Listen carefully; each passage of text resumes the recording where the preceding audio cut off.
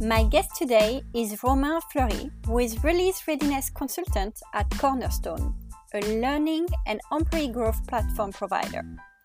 He works on communicating releases to HR and IT administrators, making sure they adopt the latest functionalities and get the most of their platform through releases. Romain's role isn't common and would more often than not be covered by product marketing teams. We talk about the best ways to create useful documentation for customers and partners, as well as everything that happens behind the scenes from webinar preparation to translation. People in Romain's role are often outnumbered by product managers, so you can get some real tips on how to make their life easier by collaborating better. Enjoy!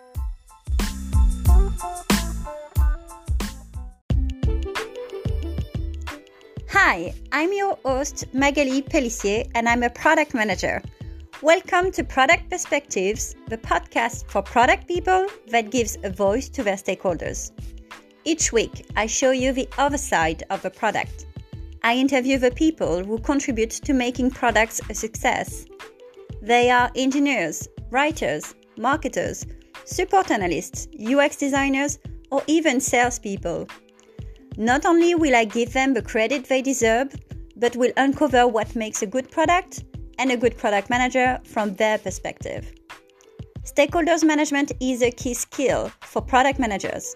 So just as you are obsessed with listening to your customers, let's hear from your stakeholders.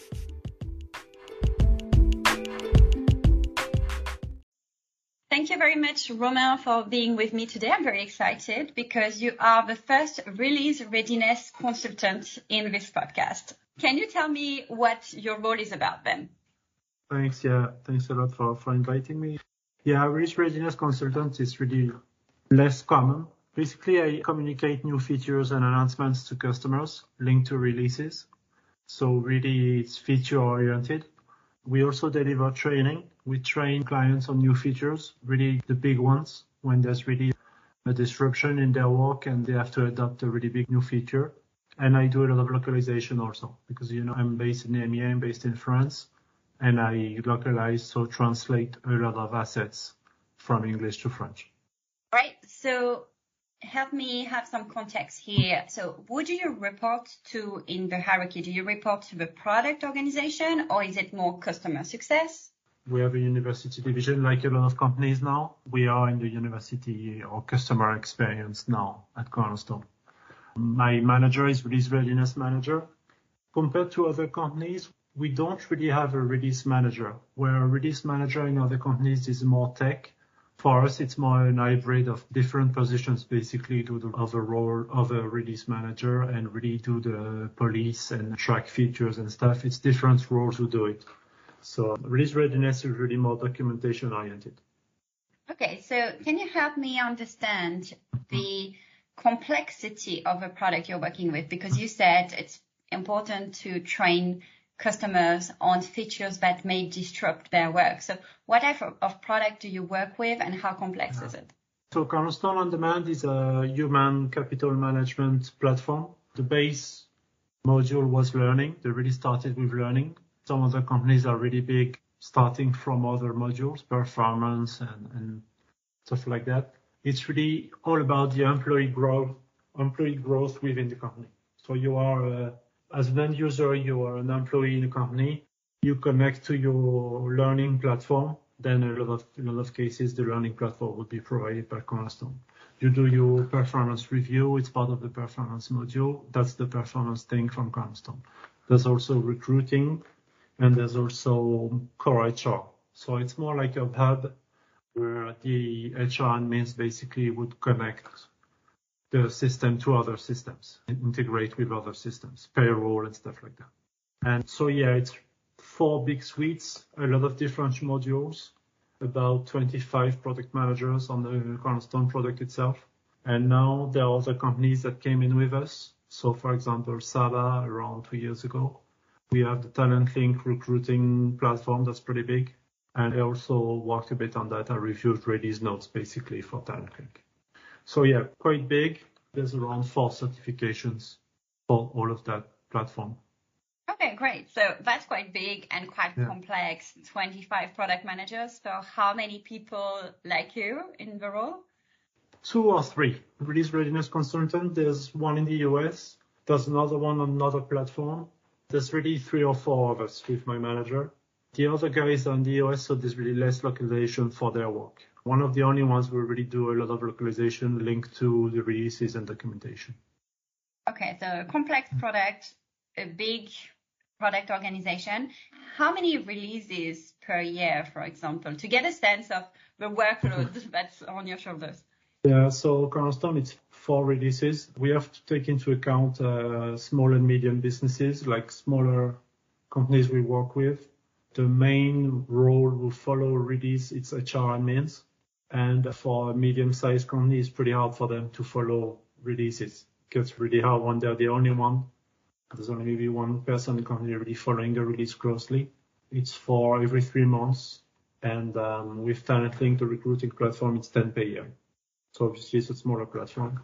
But yeah, the idea is really communicating early, that they know which features are going to come up and what kind of change they're going to see in their platform. That's the main thing. When you say that small and medium businesses, they struggle to keep up with the pace of releases, even though, one release per quarter, it doesn't seem that much in the world of CI/CD and all of this. So does that mean that the releases you make have breaking impact on what they're doing? Do they need to accommodate changes? It's not just here's a new feature, you can or cannot use it. It's really they have to change the way they work. They have to accommodate changes and they have to communicate within the company that the platform is changing and communicate to managers. Eventually, obviously, in a lot of cases, improve their work, that really improve the way they work every day and they use the platform. But obviously, they have to communicate, for example, that there's a new option in performance review, that, for example, you can have 20 users instead of 10 in a performance review. If the manager doesn't know, obviously doesn't use it. So it's really communicating to the HR admins and then themselves communicating within their company. And for medium-sized companies, they have 2,000, 3,000 employees. There's less employees to communicate to, but there's only one HR admin usually who does it. So yeah, it's quite disrupting. It's around 80, 90 features every release and 15 big features. And then the rest is enhancements. So usually a small checkbox added somewhere in the UI and stuff like that. Okay, yeah, I understand. So I've worked in B2B as well, and that is a common thing that you actually have power users or super users or admins, and they are the ones who receive all the information about new features, but then they need to cascade down this information to their final end users. Yeah. Works well to help them do that, because at the end of the day, if the final end users don't use the product properly or they're not satisfied with the product, it falls back on the software company, right? So what can you do in your role, or what can a product manager do to facilitate this flow of communication? Yeah, it's really a lot of cascade, as you say. In our case, it's really the product managers doing great beta programs and early adopter programs, and they work directly with companies in that case. So really great, getting a lot of great feedback from companies and developing the right features, concentrate the focus on the right features to develop for the power users. We know from the stats that the HR admins, after 6 months to a year, then they really become power users and they really become used to features. Less than 6 months, usually, it's really early to say that they are power users. It's in the companies, it's doing communication to managers and communicating to employees, having an employee portal, through the employee portal, communicating about their platform, their learning solution. In our case, also user groups, really communicate new features, eventually the roadmap. And we use the release readiness webinars with CSMs, with client success managers, to communicate new features also. So obviously, there's a lot of the strategy within the company, within each company. But in our role in release readiness, it's really more broadcast. It's not really like client success manager and I go hand in hand with a client and I go with him every day and follow what he's doing. In our case, it's really more broadcast. Then in our own initiative, or in some cases between releases, then we'd go to user group and we communicate something. But in our case, it's really more overview and top level overview and broadcast to clients. Yeah, And I was actually a power user myself in one of my previous jobs. And I would have on the intranet a section dedicated to new features and to user guides for my funnel end users. So basically, there's almost a role similar to yours for the client. Like they also have their own release readiness, so it's more like feature readiness. So yeah, it's really how they get organized. They have also a lot of extra features and a lot of extra options that they can adopt. Of course, inline help, for example, with some bubbles and some extra UI in their portal to help the users. They can adopt that. They have a lot of documentation in French, so they edit it basically and make it available within the companies. It's release readiness all webinars with CSMs to release the features, and then after it's account managers, some extra options and what's paid and what's not paid and stuff like that. And then it's the CSMs, the user groups and the user forums, how to best adopt and what are those strategies to adopt the feature, for example. Maybe we'll go into detail on some features later, but we had one, for example, that we called the Netflix of learning. So it was a learning portal for the employees. And we had the playlist of learning, Spotify, it was a learning playlist. So these ones, we really did a lot of product adoption initiatives so that companies really know. Usually the first thing is that they know where to find information, and two, how they can use information to make it available and tailor it to what they need within the companies. And three, eventually user groups, user forums, they attend and they see what other companies do. That's always really interesting for them. Yeah, I like the analogy with Spotify because you take a consumer product that lots of people are using, and it straight away it makes it like very friendly, and you think, oh, I know how to use this. Yeah, it was a good idea, and it was a good product marketing name to really facilitate and make it easier for admins to understand what it was. So you said you work with CSMs, so customer success managers. You also work with product managers. Are these your main stakeholders, or are there other people you need to involve when you're preparing release material?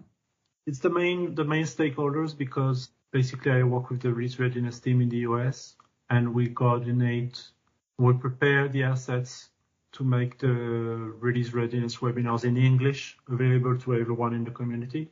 These ones now are on demand. So we edit the videos. I do the editing with Camtasia, and then my team reviews, add some other stuff, and we make that available in the intranet or customer success portal. And for other webinars, release readiness in EMEA, it's the CSMs who do them.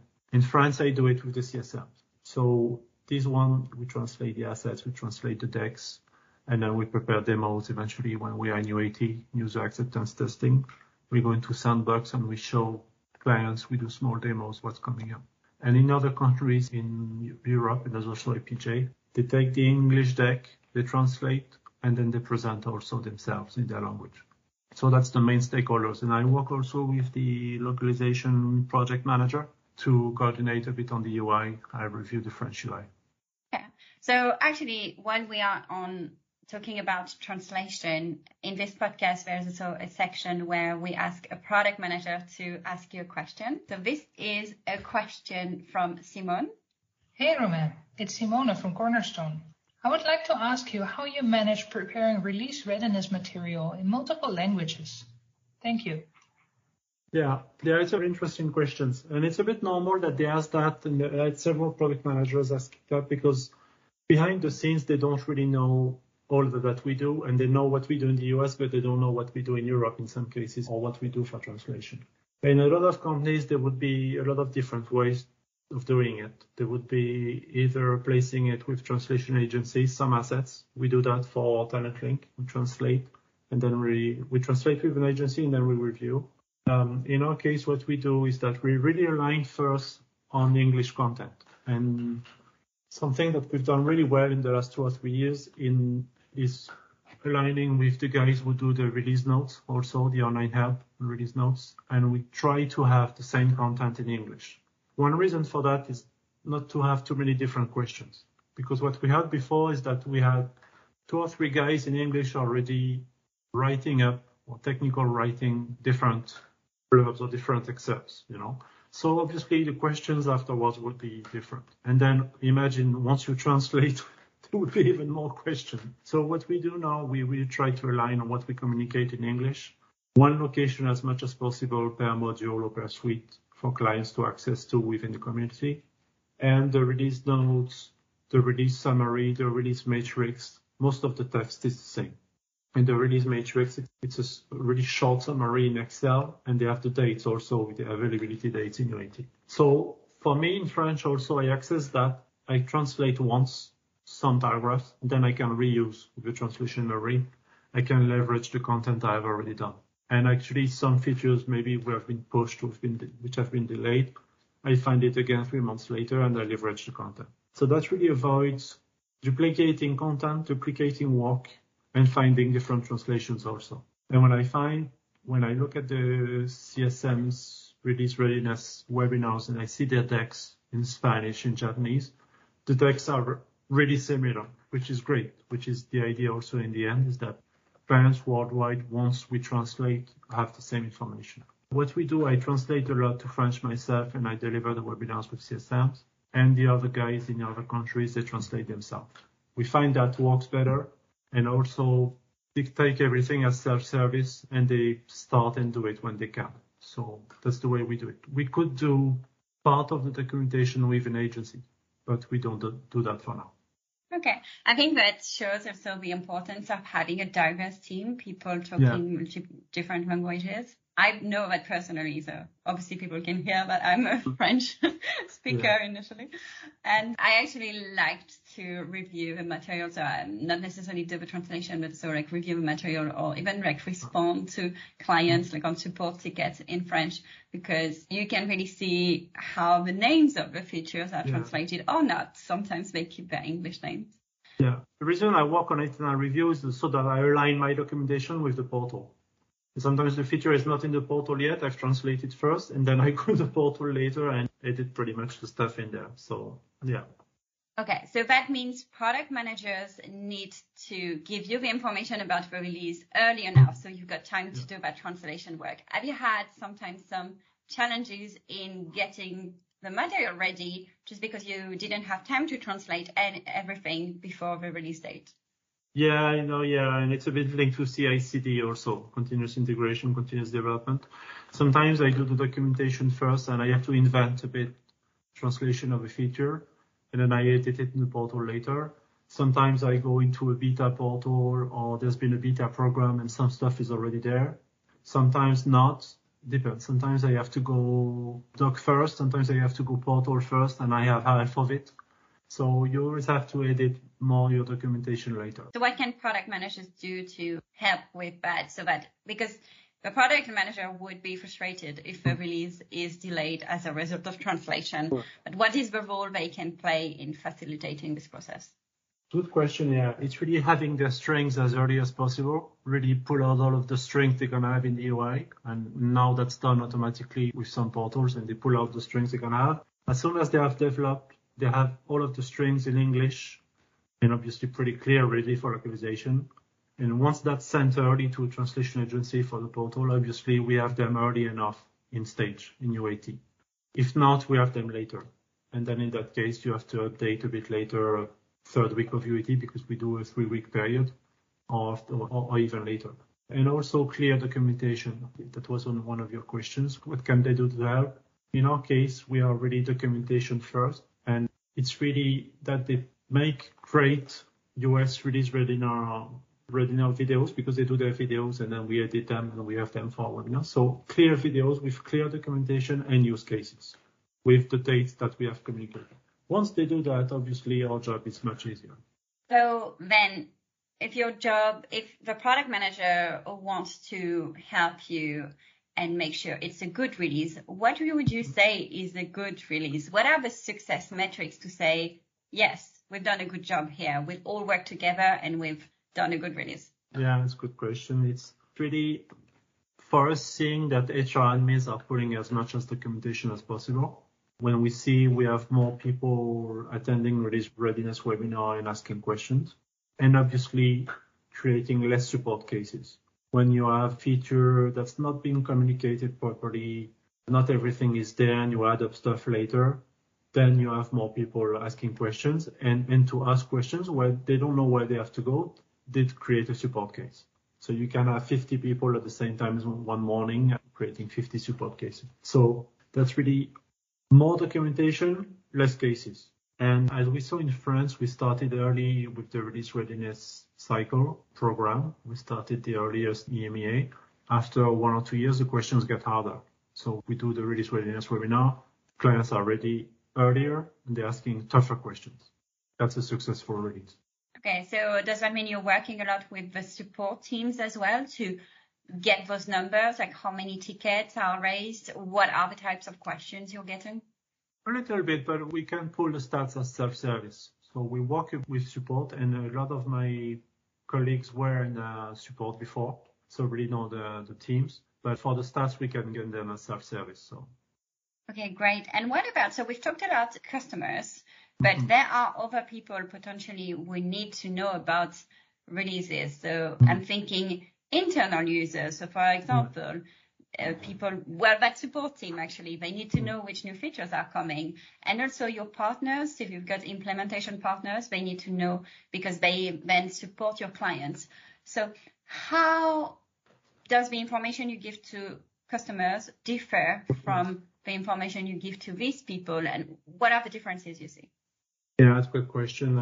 There's something that's done well as self-service, and actually partners have access. I'll answer with partners first, and then another profile you mentioned is support internally. Partners, they have access to kind of our employee portal.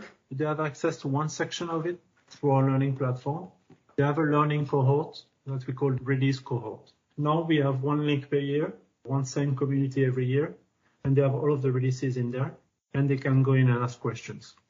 They have access to the PM's presentations earlier than the clients, and they ask questions in there. And actually, when you ask a question in line with the video, your question is at the time of the video. So one PM is talking at minute 40 and about this. You ask a question in there, it will appear at minute 40. So that's great. And they can ask questions in there, and my manager basically replies to questions. So there's a mix of employees and partners in there who know themselves, who can recognize themselves and reply. And going back to what you were saying before, what's a good release is also when people exchange and reply to each other. We even have clients replying to other clients in a community. That makes our job even easier when we don't have to reply ourselves. So yeah, it's a learning cohort. And internally also, what we do, we update the certifications with a couple of questions. So the product certifications have a small section, release, and you have to answer a few questions every release, every 3 or 4 months. You get an email automatically when you've been certified, and you maintain your certification. If you don't reply after, I don't know, there's a certain amount of time, then you lose the certification. You have to redo the whole thing. So I think that's a good idea, because before they had to redo the whole thing pretty often. No, they follow the release and they answer release questions. So that forces them to go to inline help, to go find the documentation. Yeah. So there's that. There's the communities. The partners in Success Center community, they access the same stuff as clients, and they can access our webinars. So they can ask questions during the webinar. In St. France, we don't have too many people. We know who are partners, who are clients. And anyway, when it's a commercial aspect, they have to check with their account manager. So they can pretty much ask the same questions technically as clients. That's no problem. I like the idea of recertification, which is easy. Every quarter you have a few questions, because I've been a partner myself. And when you're asked to redo the entire certification, I know how painful that is. Yeah. And what is good to measure, and what you said is a measure of the success of a release, is the engagement. And are people able to help each other? And you create that community where you have less work for you as a company because people can support each other. So when I was partner, there was also a condition for the certification, which was your engagement on the community. Do you actually post messages? Do you help people? Did you volunteer to help with a user group, for example? And that was part of certification qualification. I'll send that. I'll forward that internally to make it tougher. Not what I meant. I would say it's tougher. Yeah, just to make sure your community is engaged. And we had the same program, to be honest, with customers as well, and their super users, the ones who wanted to be super engaged, wanted to be like champions of a product. Yeah, we have customer champions, recognized awards and stuff like that, like a lot of companies, yeah. And it's a way to gamify things as well, because then you can see how you're doing. Maybe there's a table with the scores and the leaders who is the most engaged and all of this. Yeah, I was talking to a partner manager once internally, and he said, I took a week off, basically went into a partner's shoes, working with different clients and working with different solutions. And he said he had to access 13 different platforms, 13 different success center communities, equivalent to ours, 13 different platforms, like if he was working as a partner. So you imagine with all the terminology and all of the different accesses and stuff. So no, yeah, your communication has to be pretty clear and self-service and easy to find stuff, basically. Yeah. Exactly, especially for your final end users as well, because as you said, they have, if we count the number of tools that we're using in a company, there's probably dozens of them. And this is not the most important tool for us. This is just one tool which we use for performance reviews or, once in a while. So yeah, we don't want to be we want it to work straight away. Great. Right. Let's talk about actually the challenges. So there's another PM who's asked you a question, is Apeksha, and Apeksha has a question, which I'm really keen to hear the answer of. Hey, Romain. It's Apeksha from CSOD. I would like to know what is the most challenging part of a global release readiness program. Thank you. Yeah, that's a good question. And when you find in the PM questions, they really say global. They don't really say translation or localization. They really think global, and that's really interesting. It's really juggling between the different products and the different languages. You have translation memory, you have glossaries, but there's some stuff you have to know on top of your head, and then you have some stuff you have to know where you can find it. The same for admins, where they know the locations, where they can find stuff. That makes it really easier for them. For the French program, what we did a landing page, and we split it with release, training, and certifications, Product Academy with our trainer, and CSMs and Exchange. And we find that works pretty well. They find pretty much a lot of information on one page. And we did that page in other languages also, so that locally they can customize it to their needs and local admins can find what they need. The challenge really is keeping up to date with the technology also in my role. Sometimes you talk about APIs, you talk about integrations, you talk about a new product, a new partner. So you have to keep up to date with what product managers are working on. And basically communicating the resources so that people find it at the right time, at the right location. That's really the challenge. Self-service as much as possible. So if I think about the future and where companies are going, most of them are transitioning to a CI/CD world. That means releasing features more frequently. How is that impacting your role? What challenges does this cause? Yeah, so this one, basically, even before, when I was working with Cornerstone University internally, translate guides and translate documentation. So I worked with other guys from within my team who produce documentation. Sometimes I would work on drafts, for example. And they say, yeah, but let's not define your thing. And sometimes they won't even send me the thing, the document. I say, yeah, but don't worry. I know pretty much in the draft what I have to work on, what you're going to use and what maybe you're going to change, because I follow the release. So I would look at the Jira tickets for the features.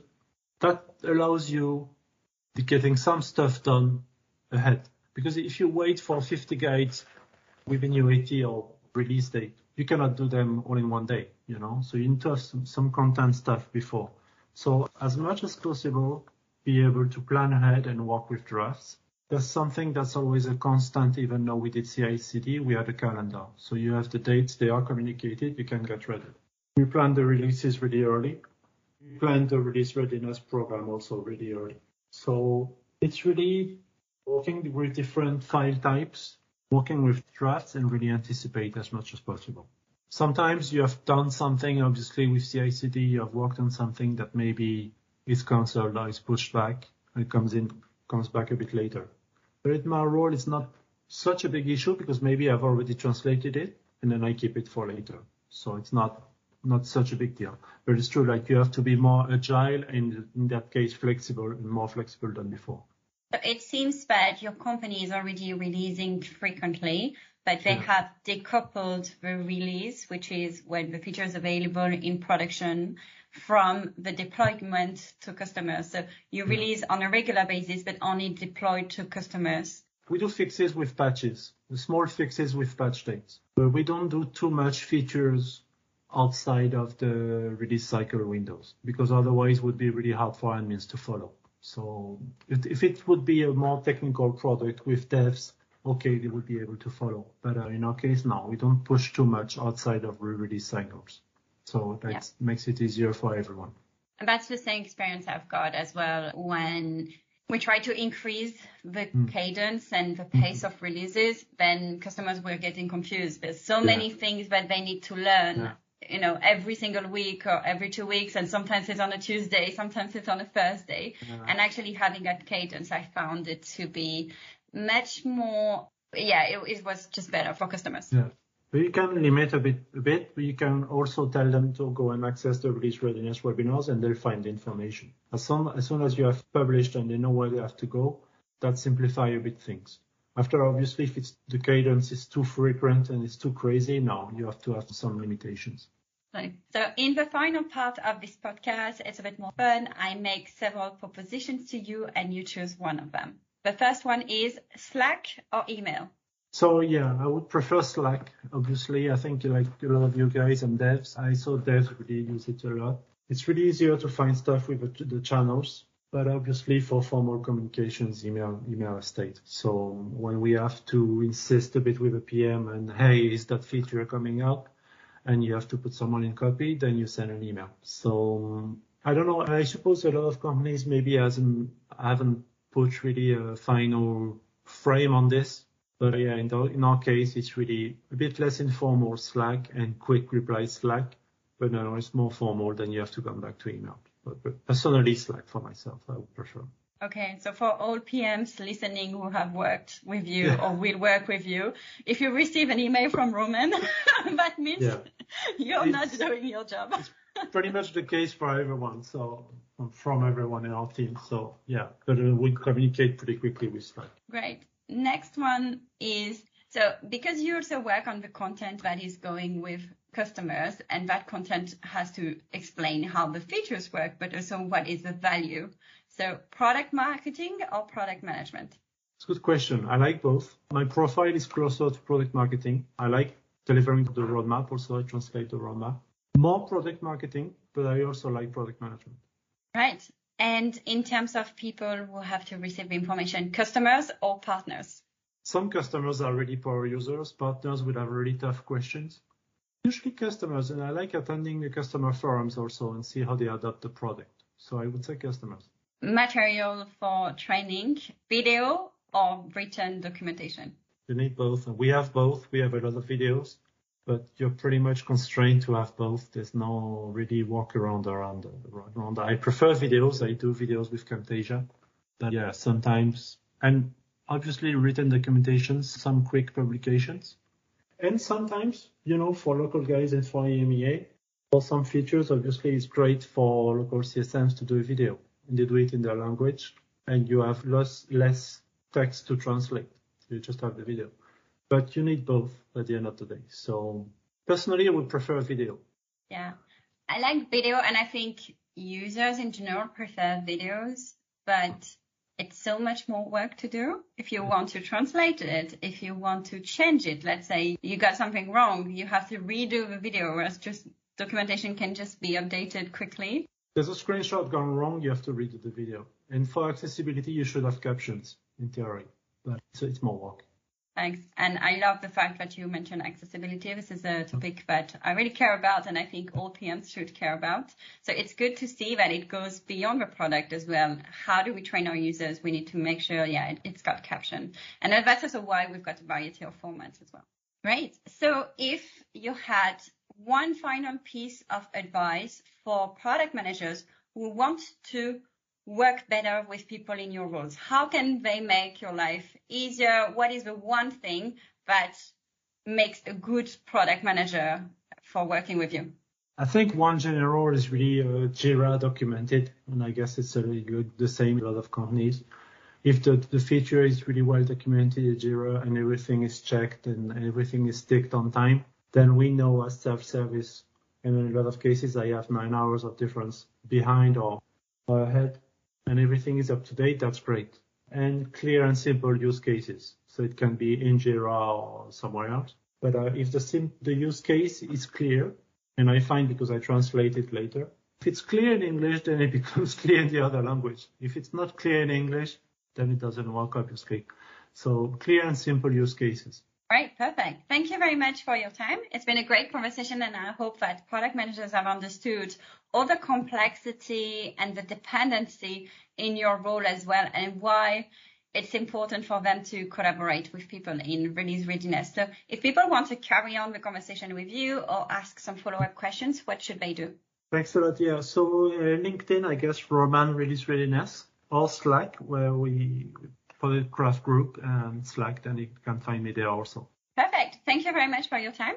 Thanks a lot to you. Thanks for having me. It was great.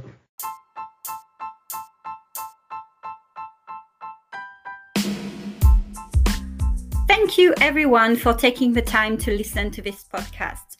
I hope you enjoyed this episode and that it has enabled you to understand your stakeholder and inspired you to better work with them to make successful products. If so, please share the link with your friends and colleagues. And if you want to suggest some topics, some guests, if you have questions you'd like me to ask during the interviews, or if you have any feedback, you can write to me at magalipellissier@hotmail.fr.